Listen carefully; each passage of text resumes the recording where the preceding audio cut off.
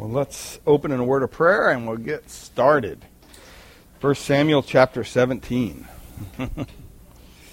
Father, we thank you for your word. Thank you that we can continue our study through 1 Samuel, and just pray that you would bless our time in your word tonight, apply it to our lives, give us wisdom and the ability to discern what we're reading and studying. And Lord, we pray for those who couldn't be here tonight, and just pray that you would watch over them. I know Jen is traveling again. Just pray that you watch over her travels. And we just thank you for your goodness to us and your grace. And we ask you bless our time together tonight in Jesus' name. Amen. All right, we're in 1 Samuel chapter 17. We'll see how far we get tonight, if we make it through the whole chapter or not, but we should. This is probably one of the best known and most beloved stories in the entire Bible. If you've ever sat in a Sunday school class, I guarantee you've heard about David and Goliath, right? It's really embedded itself in the culture and language of nations around the world, and it's a very well known. And a lot of times it becomes a way of describing any conflict in which there's a myth between the combatants. In other words, an underdog. That's where you get the phrase, right? Whether it's athletes or companies or nations, they will use the phrase, it was a David and Goliath situation. And it creates that image. And the story has a special appeal to believers because part of the attraction is the natural support of the underdog in anything. But the larger reason for its popularity is that so many identify with this situation. We can all identify with this situation.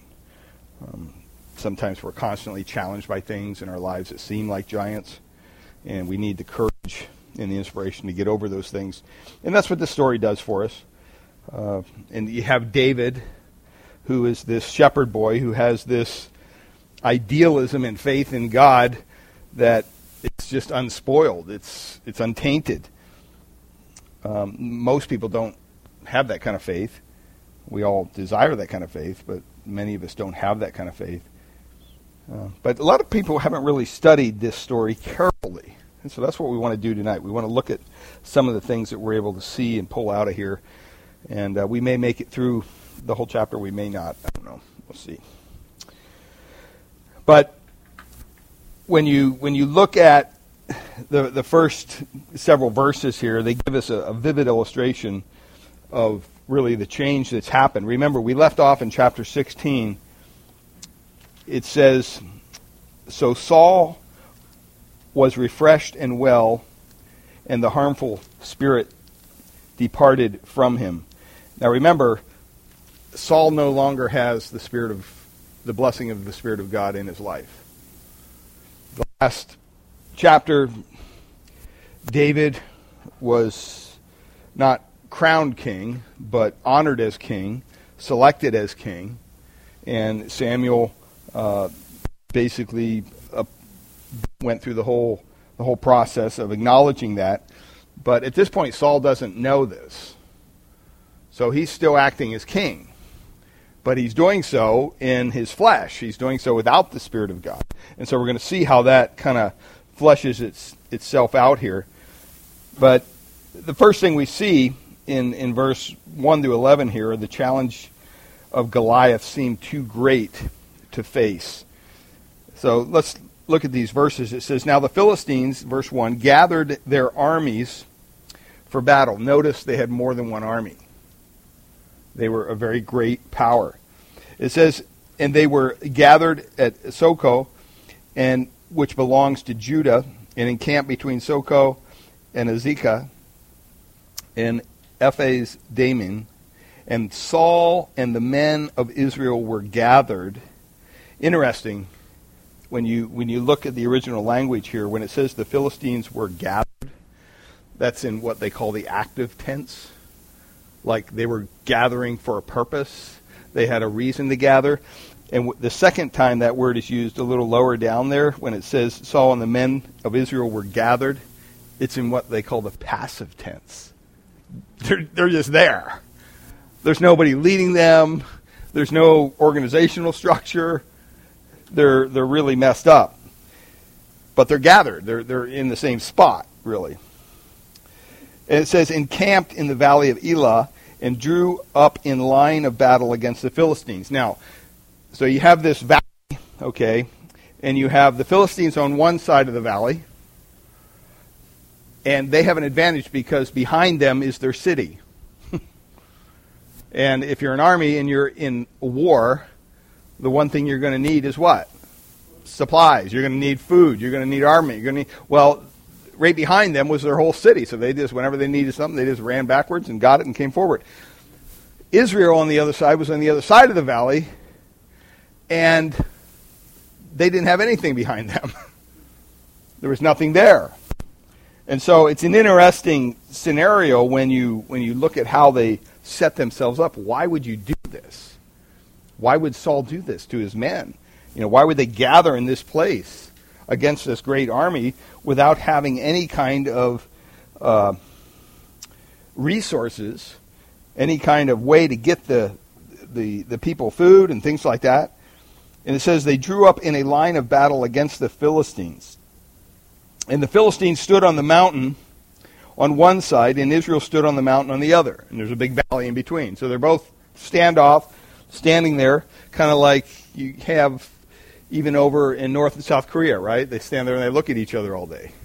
Or on the border of Israel and Syria. They stand there and they look at each other all day. That's exactly what they were doing here. And it says in verse 4, and there came out from the camp of the Philistines a champion named Goliath of Gath, whose height was 6 cubits and a span. So first here you see these armies. And the Philistines are ready to do battle. Israel's not. They're just kind of gathered there. The Philistines are ready to go. And instead of just engaging in a battle, what the Philistines would do is send out this guy, Goliath, their champion. That word means kind of man in between. That's why when we refer to Christ as the champion, that's what he is. He was the man that stood between us and God. He's the mediator, another way to say it. But we see here that the armies, we see his appearance. Does anybody know the tallest man in the world? His name was Robert Wadlow. He lived between 1918 and 1940. He was 8'11". All you have to do is go on the internet and look at this. I mean, 8 foot, that's like taller. It's just bizarre. You look at him. And he was the tall. Well, this was nothing. That was nothing compared to Goliath, because he was about 9.5 feet tall. I mean, stop and think, 9.5 feet. I wanted to bring a stick and put it up, but it wouldn't fit. That's just really, really tall. And his appearance was just very, very intimidating. If you've ever been near a NBA player, got to go to a game with Terry one time, and we were close, and I mean, you don't realize how big they are until you see them in person. Because on TV, they're all big. Even the ladies that hold the microphones and interview them, they're tall. They're probably over 6 foot, a lot of them. So it's like they don't seem that big. But when you see them in person, it's like, wow, these guys are huge. Even the shortest guy on the team's pretty tall. So, here his appearance is very intimidating. And the one thing that is very interesting, we're going to start to see some comparisons between Saul and David and even Goliath. Remember last week when Samuel went to Jesse's household. He had 8 sons and tried to find the guy that was king, and the first guy he pointed out was the tallest one of the bunch, the oldest one. Oh, that must be him. And the Lord said, no, that's not it. you're looking at the wrong thing. You're looking at the outward appearance, right? And Eliab was not the one. He was kind of refused. And that's where we go normally as people. We look at whether it's a leader, whether it's whatever. We look for somebody who just looks like that part. All right? We look at what we see so many times. And on the other side of that, when you stop and you think about it, as Christians, when we're facing our trials, when we're facing giants or whatever you want to call them, what do? We look at them and they seem bigger than life, right? Now, I don't think, the applications here, but really chapter 17 is about the glory of God. You hear all these stories about David and Goliath, and this means you can face giants and you need to be a David. Well, that's not what it's saying, and we're going to explore a little bit about that because that's how it's applied many times. But you really miss the story of the glory of God if that's the only place you go with this. So he had this armor, and it's kind of odd that he spends so much time here on this armor.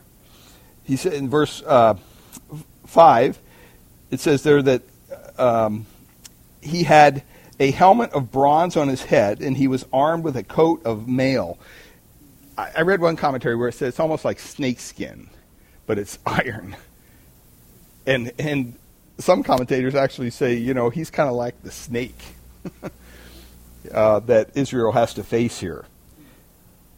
And when you think of David being a kind of a prototype of Christ in the Old Testament, okay, and Christ has to crush the head of the serpent. It's very, very similar. You can draw all these similarities. But it says his height, he had this huge armor on. It weighed about 5,000 shekels. His armor weighed about 150 pounds. Now, if you talk to a military guy that goes into combat, usually with the sack and everything on, they carry, usually it starts about 75 pounds is what they're carrying. But some of them, if they have the big machine gun, and there's a plate that the gun mounts on, the plate alone, I think, is 40 pounds, 50 pounds. So they're carrying upwards of this amount. And so this was just his armor. The head of his spear was probably about 18 pounds, just the point of the spear. It says, and he had a bronze armor, verse 6, on his legs, and a javelin of bronze slung between his shoulders. So he's very well equipped. He has all the modern weapons that one would need to go into battle. So he's very, very well armed, you might say. It says that the shaft of his spear was like a weaver's beam, and the spear's head weighs 600 shekels of iron, about, like I said, about 18 pounds, something like that, they say. And his shield bearer, so he wasn't even by himself. This huge guy had a shield bearer, and usually the shield bearer would bear this big shield, and he would go ahead of the person he's bearing the shield for to take any arrows or whatever came their way. Huh? Yeah. So, it's that's the scenario that's going on here. So it's very intimidating. It's intimidating for the folks here that are involved with all this. And so you look at Goliath's attitude. It says he stood and he shouted to the ranks of Israel, Why have you come out to draw up for battle? Am I not a Philistine? And are you not servants of Saul? He's mocking them. He's like, why are you standing over there on that other hillside? Why don't you just choose a man for yourselves, he says, and let him come down to me? And he gives him a proposal. He says, you know what? If your man is able to fight with me and kill me, then we'll, as Philistines, be your servants.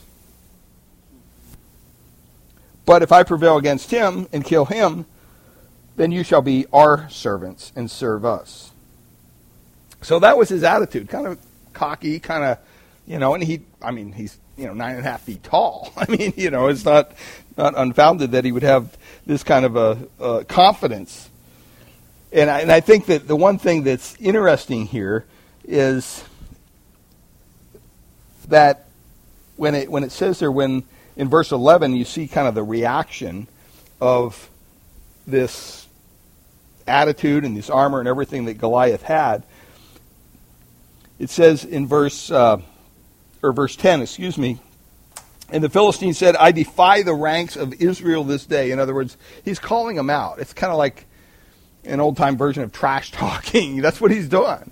He's trying to provoke them. Give me a man that we may fight together. And look at verse 11. This is unfortunately what happens here. When Saul and all Israel heard the words of the Philistine, they were dismayed and greatly afraid. Saul was only focused on the outward appearance of something. So this is God kind of shoving it right in his face. Remember at first he was a little sheepish about becoming king or whatever, but then once he got a hold of it, and he didn't do too bad. He won some battles and stuff, but then he disobeyed the Lord. Why? Because he was looking at himself too much. He had so much confidence in himself and in the outward appearance of things. He had all this fancy armor probably and everything. And what happened was that was his downfall. And now you look at him in verse 11, it's like, is this even the same guy? When Saul and all Israel heard the words of the Philistine, they were dismayed and greatly afraid. And so here, God uses somebody like Goliath to really show them the danger of being intimidated or having confidence in just your own self or your own abilities or your own appearance. And so he uses this as a way to kind of bring this out and draw them out to help them understand this. Now, verse 12, here's where David enters into the situation here. Goliath comes out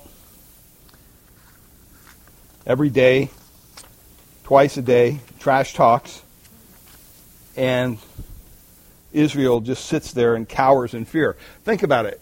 Why did Israel want a king originally? They wanted a king other than God so that they could have a king like the other nations, right? So that king can go to war for us, and that king can do this, and that king can defend us.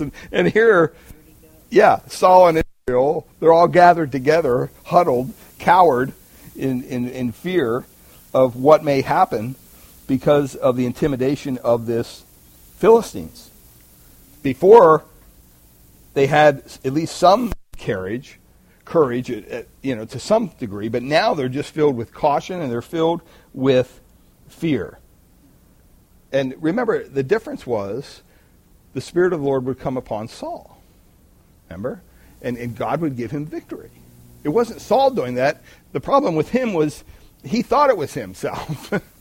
He didn't realize that the Spirit of the Lord had left him. He doesn't understand that. He's still thinking, okay, he probably notices the difference, but I don't think he's putting two to two together here. And, sometimes, even in ministry, we can have a tendency to think that, wow, boy, I really nailed that one. Or, boy, no, don't even go there. That's ending in a bad place. You always want to give glory to the Lord. And that's the message of this whole chapter, is that the Lord demands glory and he deserves glory. And when we don't do that, there's consequences. There's no place to go when someone who's leading you, whether it's in battle, whether it's in a company, whether it's in a marriage, when they're filled with fear and they're paralyzed and they can't do anything. What do you do with that? When you're looking to somebody to lead and they're paralyzed by fear and they can't, it's a very hard situation. And that's exactly what happens here. And sometimes, whether it's in a church whether it's in a marriage, whether it's in whatever. That happens time and time again. Now, you get to this point and you begin to see the circumstances that bring David onto the forefront here.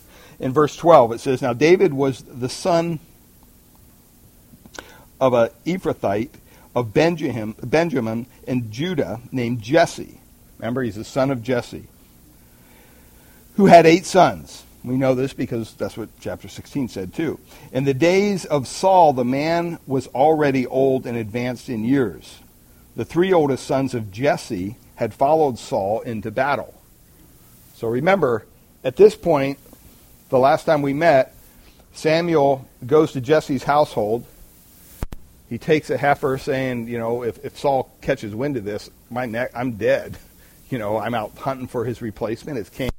You think the king's just going to sit idly by? And so the Lord said, well, take a heifer and say you're going to sacrifice, which he did. So he wasn't telling the whole truth, but he wasn't lying either. And so he came to Jesse's household, and he told everybody he came there for a sacrifice, and they have to go consecrate themselves. So the whole town basically goes back to their homes to wash up. And Samuel says, well, I'm going to go to Jesse's house to do my consecration. So he gets to Jesse's house, and he goes, hey, why don't you let me meet your boys? Because remember, Samuel's there to pick the king. God's going to show him who's going to be the next king. So he sees one of the sons, the oldest one, and says, well, that must be him, because look at him. I mean, he's just perfect. And that's exactly what Israel thought when they saw Saul, right? They thought, wow, this Eliab guy, he's got to be the one. But he wasn't. And he goes through all the sons. And where's David at? David's out watching the sheep. He's the youngest. He's the scrawniest. He's the least likely to fill this role as king. So they didn't even bother bringing him in from the pasture. So finally, he's done with all 7, and he's like, something's not right here. Samuel knows that it's not God's fault. So there's something wrong. Because all these 7 guys, none of them is chosen by the Lord, but the Lord said one of your sons is chosen. So do you have another son by chance, Jesse? Wow, there's the kid out there in with the sheep. Well, we're not doing anything until you bring him here. And as soon as they brought him, remember what happened. That was the one. This is the one. And you could tell the brothers kind of had a little attitude. I mean, think about it. If you have brothers, you're trying to get a job, or you're trying to get on a team or whatever, and your brother beats you out on something. That's just sibling rivalry. Well, all 7 brothers were probably looking at this thing going, really? This guy? What in the world is that about? And they probably didn't even believe it. They probably thought Samuel lost his marbles, because as soon as Samuel left, what did they do with David? Did they honor him as king of Israel? No, they get back to the sheep, boy. And they sent him back out to the pasture. And the ironic thing is, what did David do? He obeyed. A very humble individual. He wasn't caught up with all his, I'm going to be the king and this and that. And it was many years before he actually took over officially as king. But he was consecrated as king all the way back then. And so in verse 12, you begin to see this instruction from Jesse. Some of the brothers went with Saul to line up with the Philistines. And David was left behind to tend the sheep. And remember I said you're going to see some differences between individuals. And one of the differences here that we see immediately is between Saul and David. Remember what Saul was doing before he was king, when Samuel was looking for him. Remember, he was out there dealing with the donkeys or whatever they were. Yeah. And he got lost. They got lost. He wasn't even a good shepherd.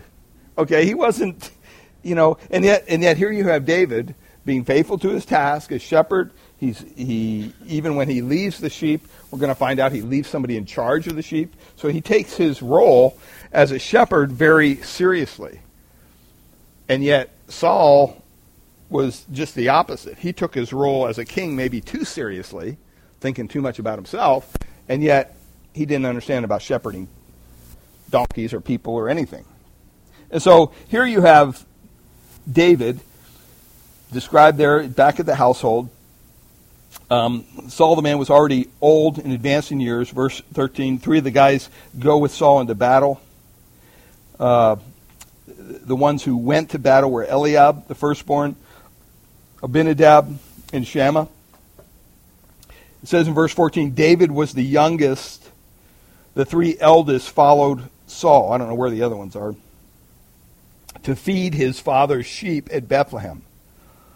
And so David went back and forth from Saul. So he would go out to the battlefront, maybe take some resources, some food, some nutrition to his brothers, because remember, they had a mountain behind them. They didn't have a city like the Philistines, so there was no way to get resources to them. So here Jesse's concerned for his sons, and he sends David, the youngest, out. Hey, go back and forth, and I want you to feed the guys, but also you're going to take care of the sheep. So he's going back and forth. Verse 16 says, for 40 days the Philistines came forward and took his stand morning and evening. So he did it twice a day for 40 days. You see an illustration here. It's not a coincidence. It's 40 days. Who else was faced? Remember Christ? He was tempted 40 days. All right. Interesting scenario there. Verse 17. And Jesse said to David, his son, look, take for your brothers an ephah of this parched grain and 10 loaves, and carry them quickly to the camp to your brothers. Also take 10 cheeses to the commander of their 1,000. So he's doing this out of goodwill. See if your brothers are well, and bring some token from them. In other words, I want to know they're still alive. They're still out there. I don't know why he wouldn't just believe David's word, but maybe, I don't know, for whatever reason, he wanted him to bring something back so that he could see that. And you see here that in verse 19, so now Saul and they and all the men of Israel were in the valley of Elah fighting with the Philistines. And David rose early in the morning. So they'd have these little squadrons probably like you have on any border. You know, they weren't in full-on war yet, but they were standoff, and Goliath would come out in the morning and provoke them, and then he'd come out at night and provoke them before the sun went down. 40 days this is going on. I mean, can you imagine how demeaning that is? I mean, as a military guy, and Saul's not doing anything about it. You know, we kind of had a taste of that a couple of years ago when in the Navy, you know, you had these crazy guys from Iran. They'd come out in their little boat, their little skiffs, and taunt our big ships. And the military did absolutely nothing. Remember, they even took some of our military men hostage at one point. And they didn't do anything. That's not the way you run a military. That's very demeaning. That kind of just killed the morals of the morale of all the guys in the military when they saw that. I mean, you know, one little push of a button and those little boats would be gone. You know, one shot, and I guarantee you they wouldn't do it again. And praise the Lord, they're not doing it now either, because they're definitely intimidated. They know better. Well, Saul's not doing anything here, and this guy's coming out. It's going on for 40 days. And it says in verse 20, David rose early in the morning, left the sheep with a keeper. Notice his responsibility. He just didn't, I'm going off to war, see ya. No, he realized that was his role. That was an important part of his duty, keeping these sheep. So he got somebody else to take care of them, and took the provisions, and he went as Jesse had commanded him. So you see the obedience of this young boy, really, who desires to do what would honor the Lord, what would glorify the Lord. You know, in that culture, they understood what it meant to be obedient. They understood that it was disgraceful. It was not glorifying the Lord if a child was disobedient to a parent. So David, he had a heart for the Lord, a man after God's own heart. In other words, he wanted the things that God wanted. That should be our sentiment. We want the things that God wants, and we hate the things that God hates. That's what that means by that. It doesn't mean that he was some supernatural giant, super spiritual guy, but he loved the Lord, and he wanted to do the right thing because he knew it was honoring his God. So he sends him out there. He obeys. He goes, and he says he came to the encampment as the host was going out to the battle line. So whether it was in the morning, night, whatever, they got there, and they're lining up again, and they're doing the battle cry, it says. Shouting the war cry.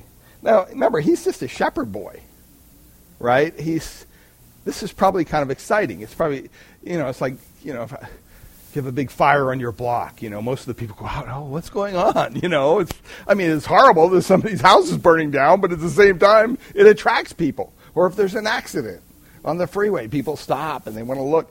It's the same thing in war.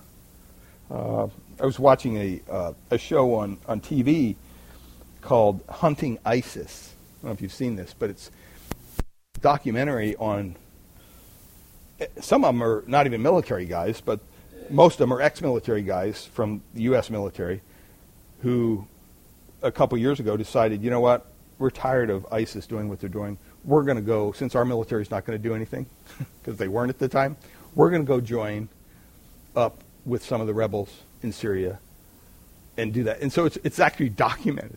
It's crazy what they did. Some of them, their parents didn't even know. One guy goes, I told my parents I was going to Dallas. And he's in Syria. Can you imagine? These are just crazy guys. But it was they had that kind of warrior mentality. They weren't going to allow this to go on any longer. Well, here's David. He gets there, and all these guys are running to their battle stations, and he's thinking, man, what's going on? And verse 21, it says, and Israel and the Philistines drew up for the battle, army against army. And David left the things in charge of the keeper, of the baggage, and ran to the ranks and went to greet his brothers. So he was supposed to take the stuff to his brothers, but he thought, you know what? I'm just going to give it to this guy. He'll make sure they get it, and I got to go see what's going on here. So he runs right up front. And it says in verse 23, as he talked with them, behold, the champion, the Philistine of Gath, Goliath by name, came out of the ranks of the Philistines and spoke the same words as before. The only difference is this time it says David heard them. David was there, this scrawny little shepherd boy who really didn't have a whole lot going on. Now, this isn't the first time that Israel had faced giants. Goliath was probably the biggest giant they ever faced. But in Egypt, when they were on the verge of going into the promised land of Canaan, in Numbers chapter 13, Moses sent 12 spies, remember the story, ahead into Canaan to explore the land. The land flowing with milk and honey, it was called. Well, 10 of the 12 came back. You remember the story, Numbers 13. Says, we can't attack those people. They are stronger than we are. The land we explored devours those living in it. All the people we saw there are of great size. They're giants. And we saw the Nephilim, who were just supernatural giants. And the descendants of Anak come out from the Nephilim. And we they described themselves as grasshoppers in our own eyes. And we looked the same to them. In other words, they were just huge giants. Two of the spies, Caleb and Joshua, argued, the Lord will give it to us. Don't worry about it. Doesn't matter about the size, doesn't matter about the land. The Lord said he's going to do it. But what happened? The people feared. Numbers 14. They refused to enter the land. And as a result, it says the glory of the Lord appeared among the people, and God ended up telling Moses that he would wipe out all the Israelites and start again with Moses. But Moses spoke for the people and said, hey, you know what, let's cut them some slack here. And he said, all right, I'll kill everybody except Jacob and Joshua. And the way they're going to die is you're going to wander around the desert for 40 years. And until that whole generation is gone. How would you like to have been the guy that's holding on? You know what I mean? I mean, it's like, you're the last guy that's going to die out of that generation, and they can't get out of the desert until that happens. And he would only give the land to the next generation. And so for 40 years, the people of Israel wandered around the desert under God's judgment, while this generation eventually died out. Now, in 1 Samuel chapter 17, the Philistines have gotten into Israeli territory. All right, they're on the offensive here. Verse 1 specifically tells us that they're basically in Judah. It says there, which belongs to Judah. So that's Israeli territory. They shouldn't be there. They're not supposed to be there. But they have a military dominance, and so they're using it. They've undone the conquest of the land that was achieved under Joshua, if you remember back. And so it's as if they've gone back into the wilderness, back to the place where Israel was cowed by these giants, and one of those giants has returned. That's why it says it's so important that Goliath of Gath, because when Joshua conquered the Anakim, those other giants, the Anakim were relocated, guess where? To Gath. So there's a direct correlation here. And so Gath is Goliath's hometown. And so he was probably one of these descendants from these giants. That's why I bring all that up. But Israel had feared to enter the land because of these giants. And so they spent all this time in the desert, wandering around. And now, many years later, Goliath has taunted every Israel every morning and every evening for 40 days, it says. That's not a coincidence. It says in chapter 9, verse 2, when we looked at that Saul was a giant in Israel, but now without the Spirit of God in his life, he has become like Israel in the wilderness. Kind of an interesting illustration when you think about it. So there's no leadership here whatsoever. They're just gathering passively, kind of going out and doing their thing every day and maybe throwing a couple spears or whatever. But they're ill-equipped. They don't have any resources.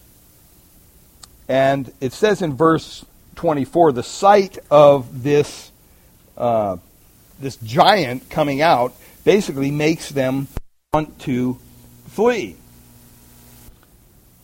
It says, and all the men of Israel, when they saw the man, fled from him and were very much afraid. So this is not what an army is supposed to do. They're not supposed to flee, they're supposed to fight. But that's exactly what they did, because they were very intimidated by the appearance of Goliath and his attitude and his armor and all the other things we just spoke about. Verse 25, and the men of Israel said, have you seen this man who has come up? Surely he has come up to defy Israel. And the king will enrich the man who kills him with great riches, and will give him his daughter, and make his father's house free in Israel. So if anybody wants to go out there and try to kill this guy, no more taxes, and you get his daughter. And you're pretty much taken care of for life. That's how fearful they were. And this isn't coming from the people, this is coming from the king. So when your king's fearful, you've got a real problem. So he's trying to figure out what to do here. Verse 26, and David said to the men who stood by him, what shall be done for the man who kills this Philistine and takes away the reproach from Israel? So David just goes, excuse me, what did he just say? To his brothers, no doubt. And their attitude is just to criticize him. You know, they just thought, who are you? So it says, and David said to the men who stood by, what shall be done to the man who kills this Philistine and takes away the reproach from Israel? For who is this uncircumcised Philistine that he should defy the armies of the living God. Verse 27, and the people answered him in the same way. So shall it be done to the man who kills him. And so they just said, well, this is what the king said. Now Eliab, remember, this is David's oldest brother, heard when he spoke to the men. And look at his response. Eliab's anger was kindled against David. And he said, what are you doing down here? Why have you come down here, boy? And with whom have you left those few sheep that you're supposed to be watching in the wilderness? You know, he's probably pointing out, oh, you're probably irresponsible and left them.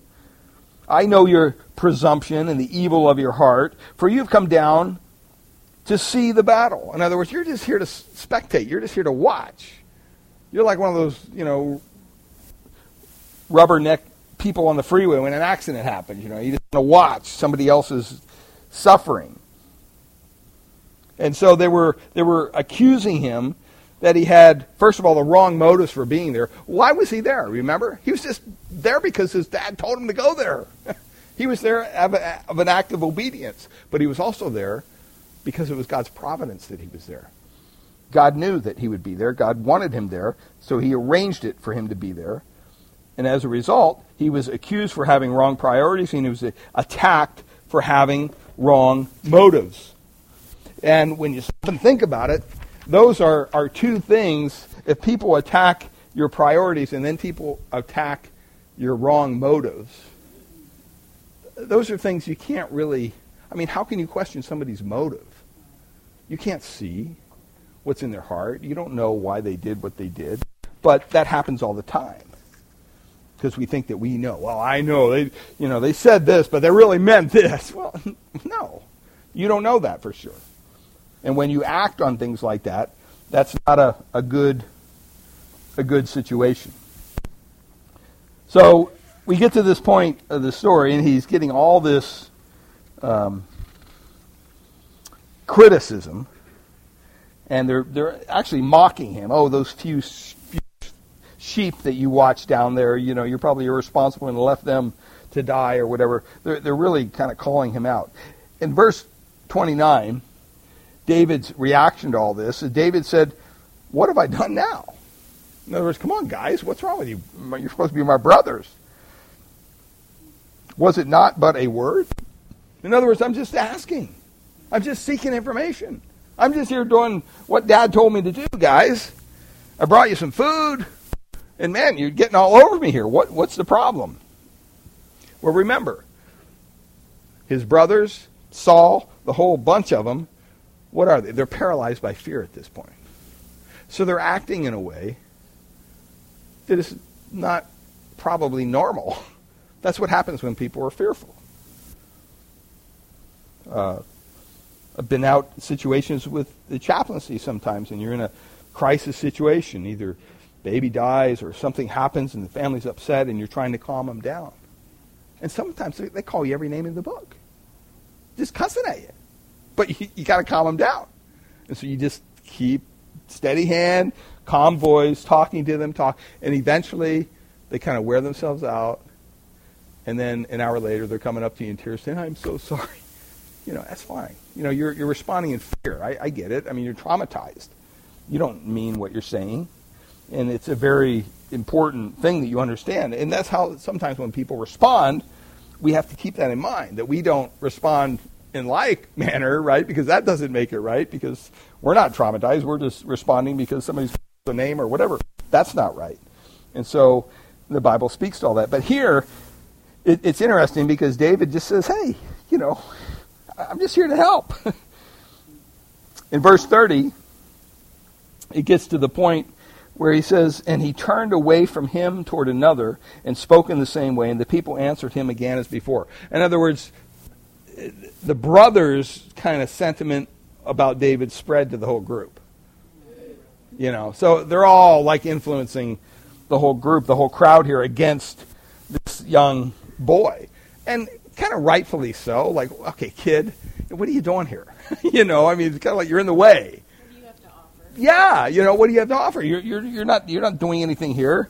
I remember sometimes growing up in our family, you know, the family would have to have some big meeting or whatever, and all the brothers and sisters would be there and us kids, even though I was a brother, I was just small. And I remember, hey, get out of here, you need to go out in the back and play.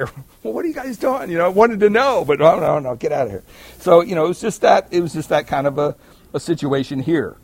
They were just kind of looking at David going, what do you have to offer here? But look at what David happens here when his confidence, he understands what's going on. When the words that David spoke were heard, the words back, all the way back there, where's it at? Yeah, okay, so in verse 26, what shall be done for the man who kills this Philistine, the reproach of Israel? For who is this uncircumcised Philistine that he should defy the names of the living God? When the people started to hear David's sentiment, they repeated them before Saul. So Saul's probably thinking, hey, what's this ruckus over here? What's going on? Well, they've got this kid over here, and here's what he's saying. Verse 32, and David said to Saul, let no man's heart fail because of him. Because of Goliath. In other words, King, don't worry about it. David's here. The shepherd boy. Got this under control. It's kind of comical when you think about it. And David said to Saul, don't worry about this. I got this. Your servant will go and fight with this Philistine. Now, that is probably the most moronic statement that they heard yet out of David's mouth, from their perspective. They're going, yeah, right. You're going to go fight the Philistine. We got a whole army here that's cowering because we know that this Philistine could wipe us out. And you're going to go fight. But here he is before Saul. And he's being brave, but he has faith in his God, right? And so he accepts this challenge. David said to Saul, let no man's heart fail because of him. Your servant will go and fight with this Philistine. And then we see the assurance here of God's power in verse 33. And Saul said to David, this is common sense too, you are not able to go against the Philistine to fight with him. You are but a youth, and he has been a man of war from his youth.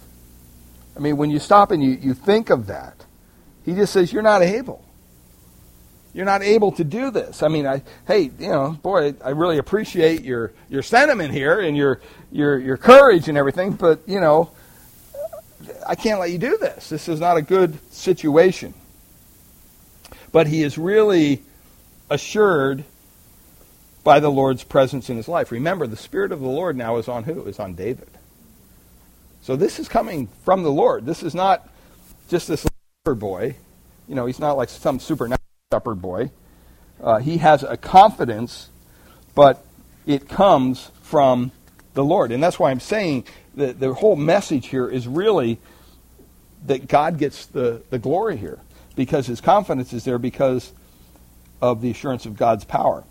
But David said to Saul, your servant used to keep sheep for his father.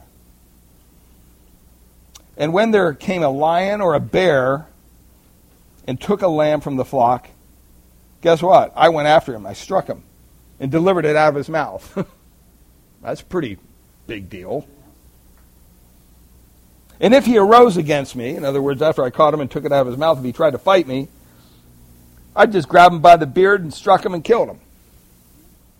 So David wasn't this innocent, he looked, the appearance of David, he was fair complected, red hair, just a little boyish, cutish kind of grandma. Oh, you're so cute. He's got his little shepherd clothes on. He's there with all these armies with their battle gear on. You can see the difference here. And if you look at just the outward appearance, you're going, man, this would be suicide, kid. What are you thinking? But David goes, hey, let me make this appeal. God has kind of given me some abilities here. I'm not as innocent as you think. I've had this ability to go out and kill a lion or a bear if I came across you, if I had to.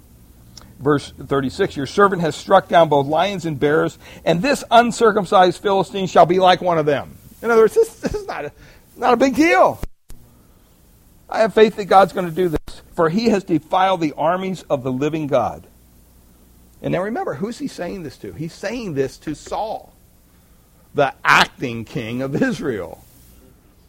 But he's not doing what he should be doing right now. So the army's in disarray, everything's messed up. But here comes David, the shepherd boy, kind of set Saul straight. Look, I can do this. God's going to do this. And that's why he says in verse 37, Yahweh, who delivered me from the paw of the lion and from the paw of the bear, will deliver me from the hand of the Philistine. What an amazing statement. In other words, hey, been there, done that. I've had my back up against the wall a million times. You know what? God got me out of it. He's not presuming on God. That would be wrong, right? But he's trusting in God. And his faith is just so raw and so real. Saul's probably looking at him going, boy, you're crazy, but okay. All right, if you want to do this, go and Yahweh be with you. The Lord be with you. So in verse 38, you see here what happens to Saul. Clothed David with his armor. He goes, look, you're going to go, but you're going to do it my way. It's very important that we equip you, and you can't go out there in this shepherd robe. This is not good. We got to give you some armor. So he took his own armor. He put it on David, the boy. He put a helmet of bronze on his head and clothed him with a coat of mail, the kind of armor that's outfitted kind of like a snake. It's steel sheets and all this stuff. Verse 39, and David strapped his sword over his armor, but he tried in vain to go, for he had not tested them. So here's Saul saying, okay, boy, you can go out there and do this, but I wouldn't be doing my duty if I didn't at least give you some resources. So you're going to wear my armor, I'll give you my sword, and you go for it. Well, you see the picture of Saul dressing up David in his armor, and poor little, David is, he can't even lift himself up. It's not going to work. He said, I can't do this. I can't go because it's not tested. This is not going to work for me. And so you see the emphasis of Saul is on what? On weapons, on armor, on all the stuff that would make David appear to be a warrior. But he's not a warrior.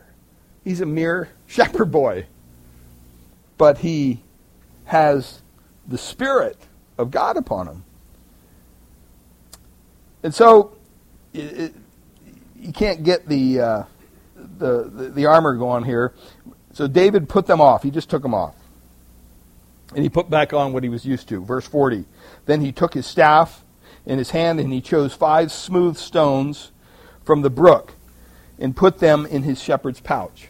Now, if you want to do an interesting, kind of crazy study, just go on the internet and type in, why did David choose 5 smooth stones from the brook?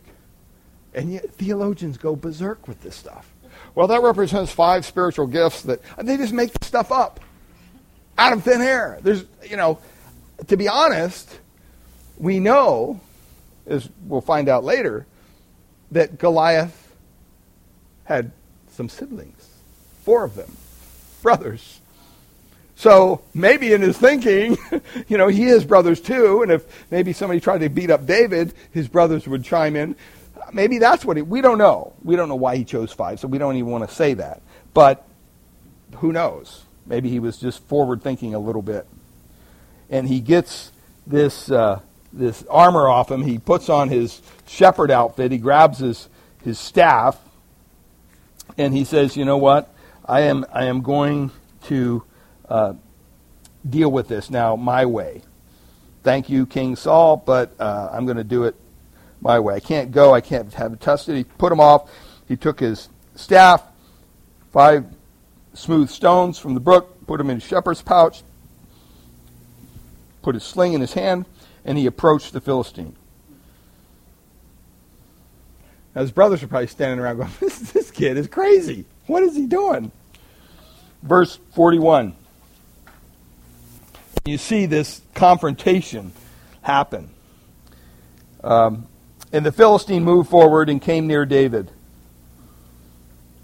So they're coming down off each mountainside into the valley. They're within harm's way of each other, and his shield bearer in front of him. So the Philistine, not only is he clothed in all this armor and everything, he's a huge 9.5-foot guy, but he's also got a second guy there with him. I mean, at least you think that he would have been, stand back. This looks bad. I mean, two of us against this little kid.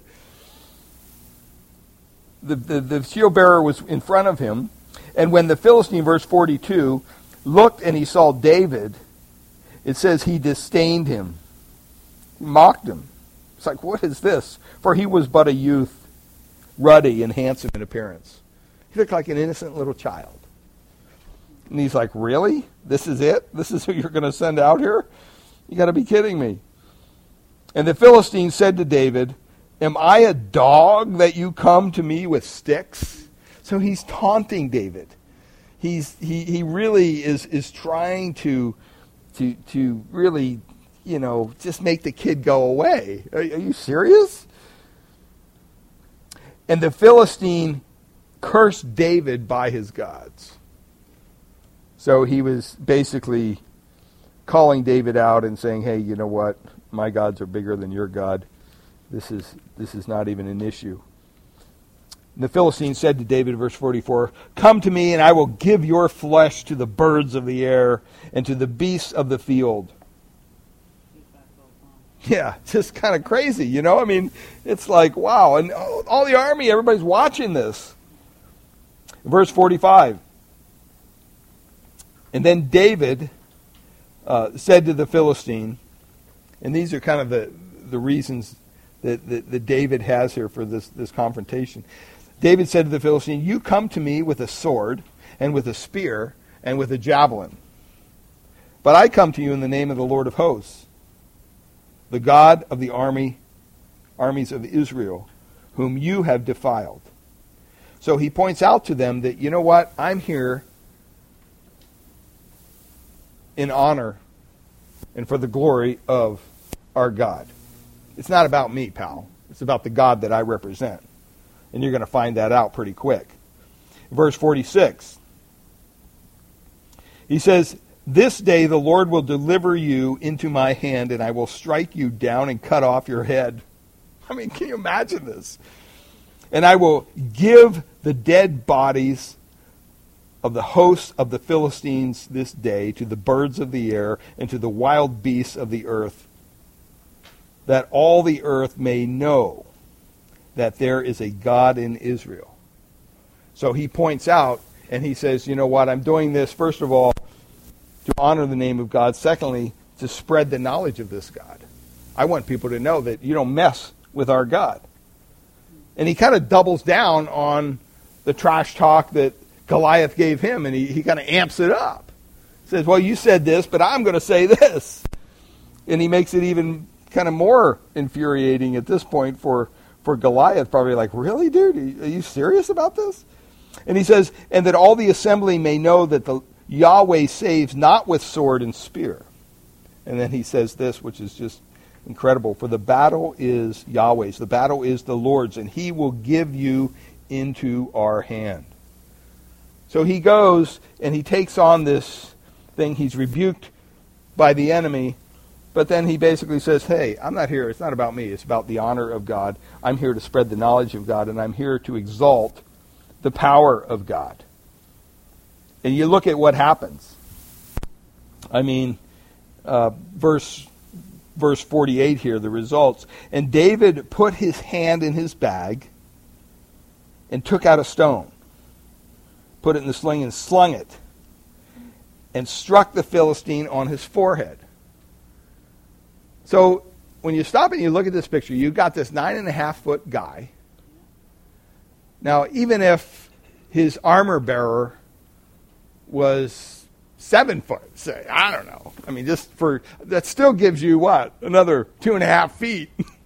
And if he put his hands up, he still had, ample room to sling a rock over this silly armor bearer that's standing in front of Goliath. There isn't a disadvantage here for Goliath being so tall, right? I mean, he's not hiding behind the armor bearer. I mean, he's there in all his glory, ready to get hit by this rock. from this little shepherd boy. And so he says that he grabbed the stone, he slung it, struck this Philistine in the forehead. And look at what happens. The stone sank, I love the wording here, sank into his forehead. And he fell on his face to the ground. He probably, if you stop and think about it, he probably crushed his armor bearer.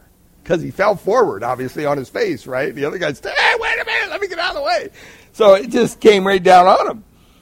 And remember, his armor alone weighed 150 pounds. So we're not talking about a light tree falling over here. We're talking about a pretty hefty weight coming down. And it says he just fell face first on the ground. Verse 50. So David prevailed over the Philistines with a sling and with a stone, and struck the Philistine and killed him. There was no sword in the hand of David. He didn't have the weaponry that Saul wanted him to have. He didn't have all the armor that Saul wanted him to have and that Goliath had. He not only had a sword, he had a javelin, he had a spear, he had all kinds of weapons. David had nothing. And then David ran and stood over the Philistine. He took the sword. Can you imagine this little shepherd boy picking up this huge sword? And, it was probably pretty heavy. And you don't hear this a lot of times in Sunday school classes, because it's probably maybe too graphic, I don't know. But it says he ran over, he took his sword, and he drew it out of its sheath, and he killed him and cut off his head with it. So he decapitated Goliath right there in front of everybody. And when the Philistines saw that their champion was dead, remember, champion, that word means kind of the man in between. That's what the word means. When they realized, whoa, we don't have the champion out there anymore, they fled. They ran away. They were blown away by this. Verse 52, and the men of Israel and Judah rose with a shout, about time, and pursued the Philistines as far as Gath and the gates of Ekron, so that the wounded Philistines fell on the way from Shaaraim as far as Gath and Ekron. Verse 53, and the people of Israel came back from chasing the Philistines, and they plundered their camp. So they even ran back into, beyond where they were before. And they said, hey, let's go get the goods. Because remember, they didn't have any goods. They didn't have anything. They were backed up against a mountain. And they plundered their camp. Verse 54, David took the head of the Philistine, carried it, and he brought it into Jerusalem. Well, why would he do this? He did it because the Jebusites took over Jerusalem before. They were occupying Jerusalem. Israel wasn't. And so David said, I got a message for you people. Remember that big guy out there that was helping the Philistines out? The big champion that everybody was afraid of? Well, here's his head. And he probably dropped it in the main court in Jerusalem and turned around and walked out. And everybody thought, whoa, this little kid did that? We're in trouble. It was a message. It was of intimidation. And he put his armor in his tent. So he took his head, he took it to Jerusalem, he took the armor and plundered that and put it in his own tent.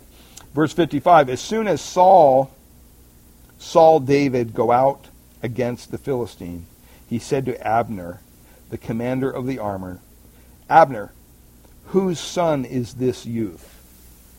Now, a lot of people say, wow, there's this controversy here. How would he not know? David, in the last chapter, was playing the lyre for him and to get the evil spirit out. So this must be an issue. There must be a problem here. No. He's asking. He doesn't ask who David is. If you notice that, he says, whose son is this? Well, why does he want to know whose son it is? Because he has a promise, right? Hey, if you kill this guy, you and your family are tax-free. I need to know whose family you're attached to. That's why he's asking that. He's not asking who Saul or who David is. Saul knew who David was. And so Abner says, as your soul lives, O king, I don't know who this kid is. He's kind of wandered in here. Verse 56, and the king said, inquire whose son the boy is. And as soon as David returned from striking down of the Philistine, Abner took him and brought him before Saul with the head of the Philistine in his hands. That's before he went to Jerusalem, clearly.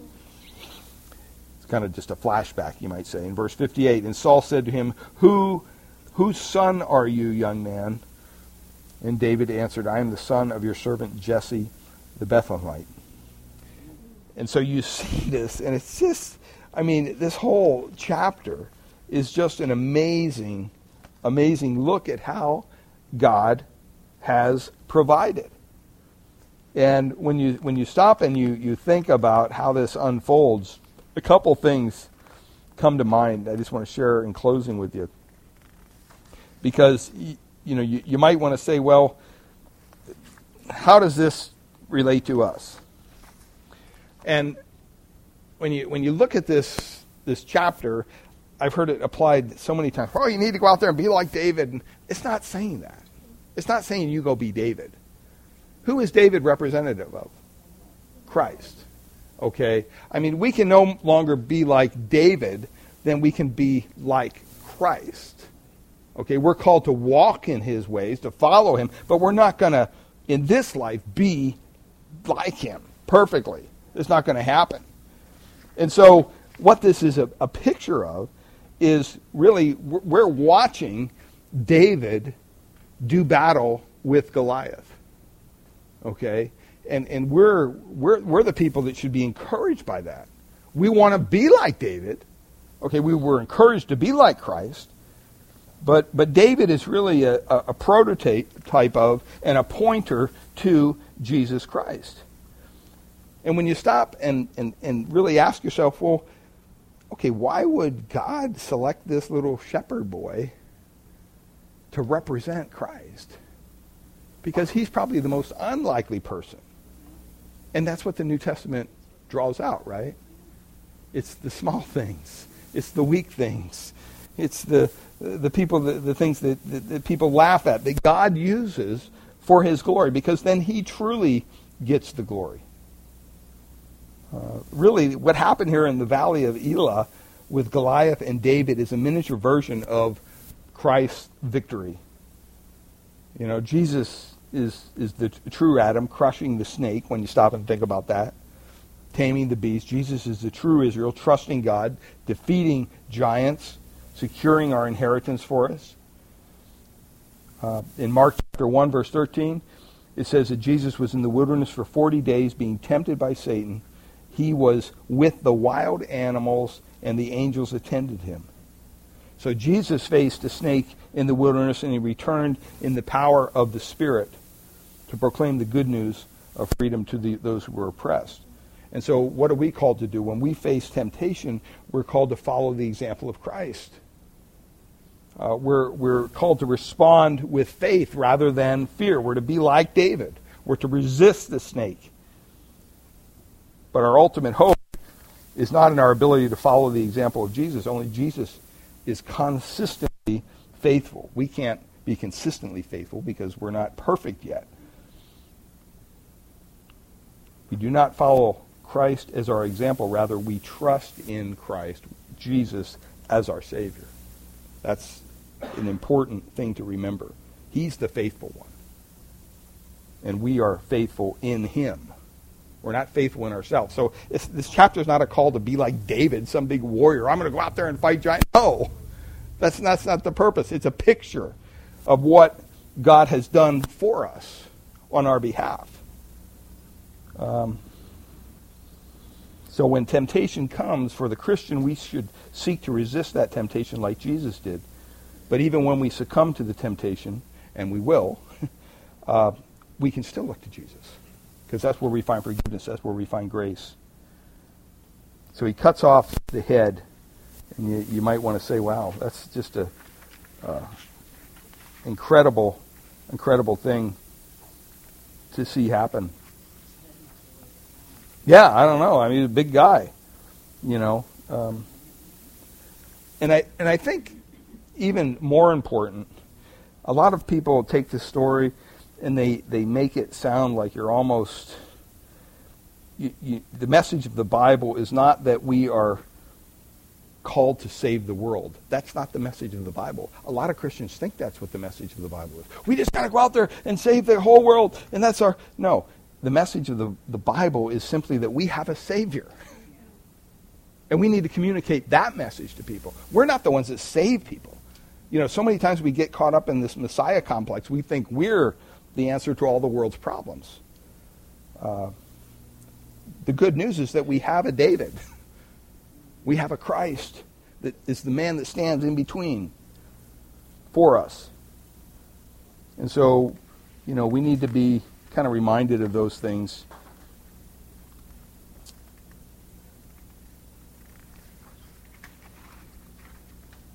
John Woodhouse says this when they speak of Goliath as a champion. He says, the word translated champion literally means the man of the between. And so Goliath stands between the Philistines and Israel. And that's why he says, am I not a Philistine? Goliath embodied what Philistine manhood was. He was their true representative. And here comes David, and he becomes Israel's champion. Even though he didn't play the part. He didn't look the part. He played the part. He didn't look the part. He was their representative, their man between, the true Israelite. And what's interesting is this is the line that Christ, the ultimate champion, will come through. And so God has this all perfectly worked out. And, you know, we can definitely remind ourselves that just like David, he was chosen by God to be the man in between, to defeat death, to kill it, and to give us victory. Christ is that man for us.